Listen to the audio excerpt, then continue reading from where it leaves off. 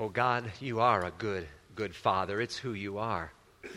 And we are truly loved by you. That's who we are.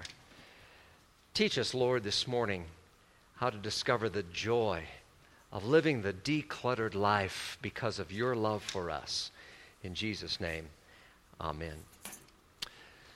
Well, grace to you and peace from the Father and from our Lord and Savior Jesus the Christ. Amen.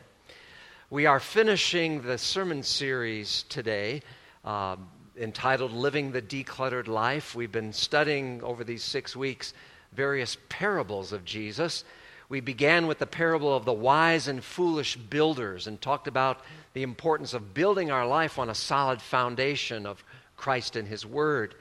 Then we looked at the parable of the unforgiving servant and talked about the importance of letting go in our decluttering efforts, letting go of those resentments and angers toward people who have harmed us and being willing to forgive.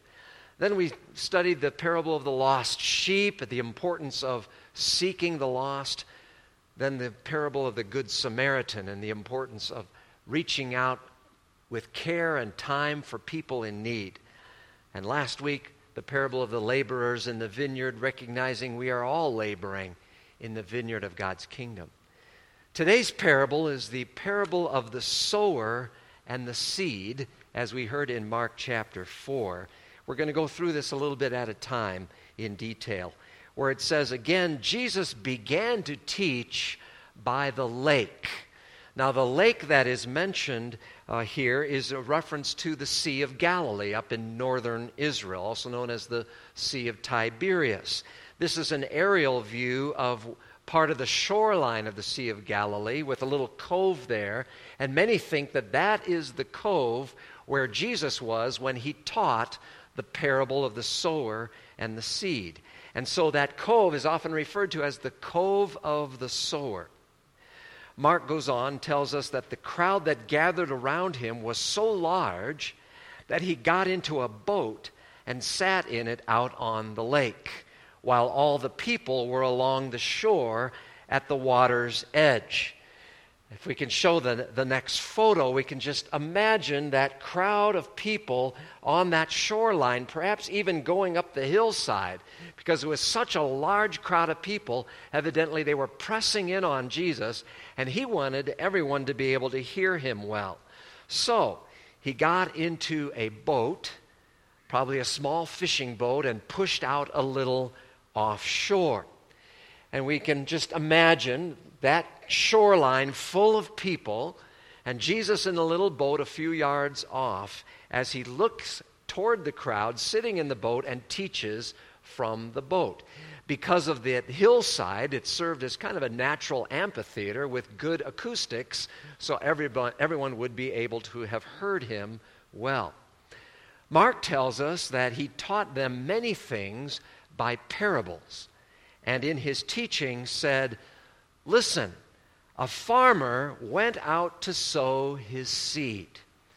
All right, back in antiquity, farming was rather primitive in its approach. It didn't have the modern agricultural equipment that we have today. And so a farmer would have a satchel over his shoulder filled with seed. He would reach into that satchel with his hand and cast the seed out over the field. It was called broadcasting the seed. And yes, we get that term broadcasting from the realm of agriculture. Today we use that term to talk about casting out news. We broadcast the news or broadcast a television program or a radio program. But originally it was an agricultural term for casting out the seed. Jesus goes on then with the parable. As he was scattering the seed, some fell along the path, and the birds came and ate it up. Some fell on rocky places where it did not have much soil. It sprang up quickly because the soil was shallow, but when the sun came up, the plants were scorched, and they withered because they had no root. Other seed fell among thorns, which grew up and choked the plants, so that they did not bear grain. Still other seed fell on good soil. It came up, grew, and produced a crop, multiplying 30, 60, or even 100 times. Then Jesus said, "He who has ears to hear, let him hear." Jesus finished that parable. He told a number of other parables. And then at the end of the day, the crowds dispersed. And Jesus went off by himself with his own disciples. And when Jesus was alone with his 12, they began to ask him about his use of parables. Why did he use these as part of his teaching? And he helps them to understand that parables intentionally have a mysterious sort of element to them. You don't quite know what the story means at first. And that's intentional because it draws the listener into the story. It forces the person to kind of scratch their head and say, I wonder what that little story means. And as the person ponders the meaning of the story, it allows the Holy Spirit to work in the heart and mind and soul of that person. Now, in most cases, Jesus did not explain the meaning of the parable that he tells. But in this particular case, Jesus does explain the meaning of the parable to his own disciples. The seed in the story is the Word of God. The 4 different types of soil represent 4 types of people. Or maybe better said, 4 types of hearts and their receptivity to God's Word, as this little image maybe can help us appreciate. Jesus explained the meaning of the parable. He said, the farmer sows the Word, and some people are like seed along the path where the Word is sown. As soon as they hear it, Satan comes and takes away the Word that was sown in them. Others, like seed sown on rocky places, hear the Word and at once receive it with joy, but since they have no root, they last only a short time. When trouble or persecution comes because of the Word, they quickly fall away. Still others, like seed sown among thorns, hear the Word, but the worries of this life, the deceitfulness of wealth, and the desires for other things come in and choke the Word, making it unfruitful. But others, like seed sown on good soil, hear the Word, accept it, and produce a crop, 30, 60, or even 100 times what was sown. This sermon series we've been in, we've called Living the Decluttered Life. And in today's parable, we hear that there are different kinds of clutter, if you will. Clutter that prevent the Word from taking root in people's hearts and minds. In one case, it's the clutter of evil influences that snatch away the Word before it has a chance to even plant itself. Or maybe it's some of those rocky obstructions resulting in just kind of a shallow faith that's sort of temporary, that easily gives way under the pressure of trouble or persecution for the name of Jesus. Or then there's those thorny worries and thorny worldly things that choke the Word, those obstructions, those distractions, if you will, of the things of this life that get in the way and choke the Word before it can plant itself in our hearts.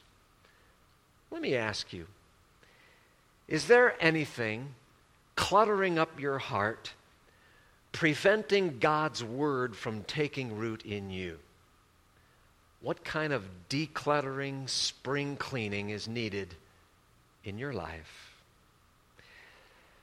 As I study this parable, I see at least 2 takeaways from this parable that we can apply to our own lives. The first takeaway from this parable is this: God is eager for that 4th type of heart. He's eager for that 4th type of heart, one that will gladly receive God's Word, His Word of love and grace, and receive that and embrace it by faith, recognizing that even that faith is a gift to us from the Holy Spirit. And friends, that Word, that seed, that message from God centers precisely on Jesus, who willingly and lovingly died for you and rose again for your salvation. The seed is the message about Jesus, who loved you so much. He stepped in where you should have been, and he took your place under the damnation from the Heavenly Father. He piled on himself all of our sins and took the punishment we deserve at the cross. He died in our place to forgive it all. And he rose again on the third day to guarantee that through faith in him, we have a place in heaven awaiting us, and we too will rise from the dead on the last day and spend eternity with our Savior. What amazing love that is. And what an amazing message it is for us. Let me ask you, just point blank, what do you think of Jesus? What does he mean to you? God is eager for hearts that will receive his message of love in Jesus Christ. Now, from the last part of the parable, it is clear that God desires to produce a great harvest. Jesus said it this way at the end. Others, like seed sown on good soil, hear the word, accept it, and produce a crop, 30, 60, or even 100 times what was sown. God desires to produce a great harvest. And his sincere desire is that all people would be saved and come to the knowledge of the truth through Jesus Christ. And that would lead to a great harvest indeed. Now that brings us, friends, to the second takeaway from this parable.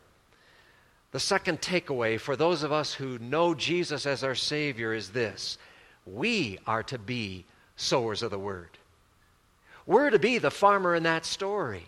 Along with God, we are to be the sowers of the word.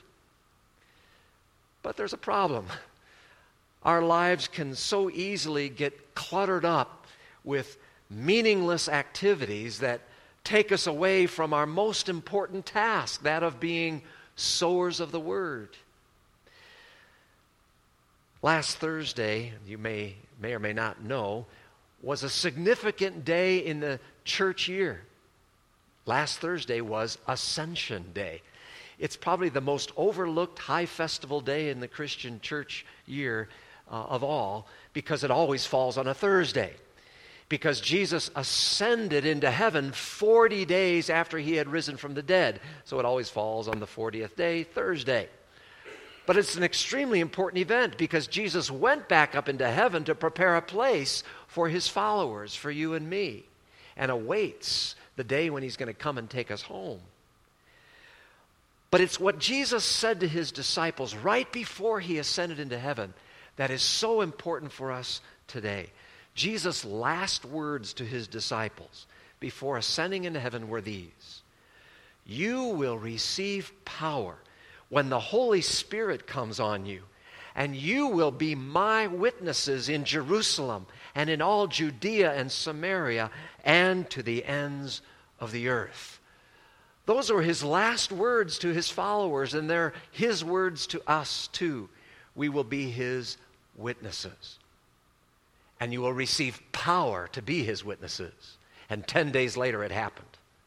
10 days later, on the annual Jewish festival of Pentecost, God, the Holy Spirit, was poured out upon the church in a mighty way, and the people were filled with the power of the Spirit to proclaim the good news, to plant the seed of the gospel in the hearts of people in various languages. By the way, next Sunday is Pentecost Sunday. We will celebrate the power of the Holy Spirit at work in us. But we also recognize that that Holy Spirit was poured into our lives in our baptism. In that moment, God, the Holy Spirit, took up residence within us and empowers us through baptism to be witnesses for Jesus. We have that Spirit's power within us to sow the seed, to broadcast the message, to get the word out and plant that seed well in the hearts of good soil. Now, to be clear, it's the Holy Spirit's job to water the seed and make it grow. We don't really do that. That's His job. The whole responsibility of leading someone and converting them from an unbeliever to a believer, that's the Holy Spirit's work. Our job is simply to sow the seed. That's what we need to be about. And make no mistake, that seed is powerful. St. Paul writes about how powerful the gospel seed is in the life of people when he writes to the Romans these words, "I am not ashamed of the gospel, because it is the power of God for the salvation of everyone who believes, first for the Jew, then for the Gentile. For in the gospel a righteousness from God is revealed, a righteousness that is by faith from first to last, just as it is written, the righteous will live by faith." I'm not ashamed of the gospel. It has a power in it, Paul says. This gospel seed has a power inherent in it to change lives from the inside out. And when it gets planted and watered by the Spirit, He does marvelous things with it. In the Old Testament reading for today, we heard about the power of God's Word. God says through Isaiah, "As the rain and the snow come down from heaven and do not return to it without watering the earth and making it bud and flourish, so that it yields seed for the sower and bread for the eater, so is my word that goes out from my mouth. It will not return to me empty, but will accomplish what I desire and achieve the purpose for which I sent it." Friends, when we understand the power of the Word to change people's lives and produce a great harvest for all of eternity, doesn't that give our life real meaning and purpose? It gives us a purpose for getting up every single morning. For now we see that our primary calling in life is to sow the seed of the gospel. That's our primary calling. Knowing that the gospel, the good news about Jesus, is what leads people all the way to heaven, helps us to clear away the clutter of meaningless, unimportant, time-wasting activity. Let's be about what really matters. Because that's when we begin to grasp the joy of living the decluttered life.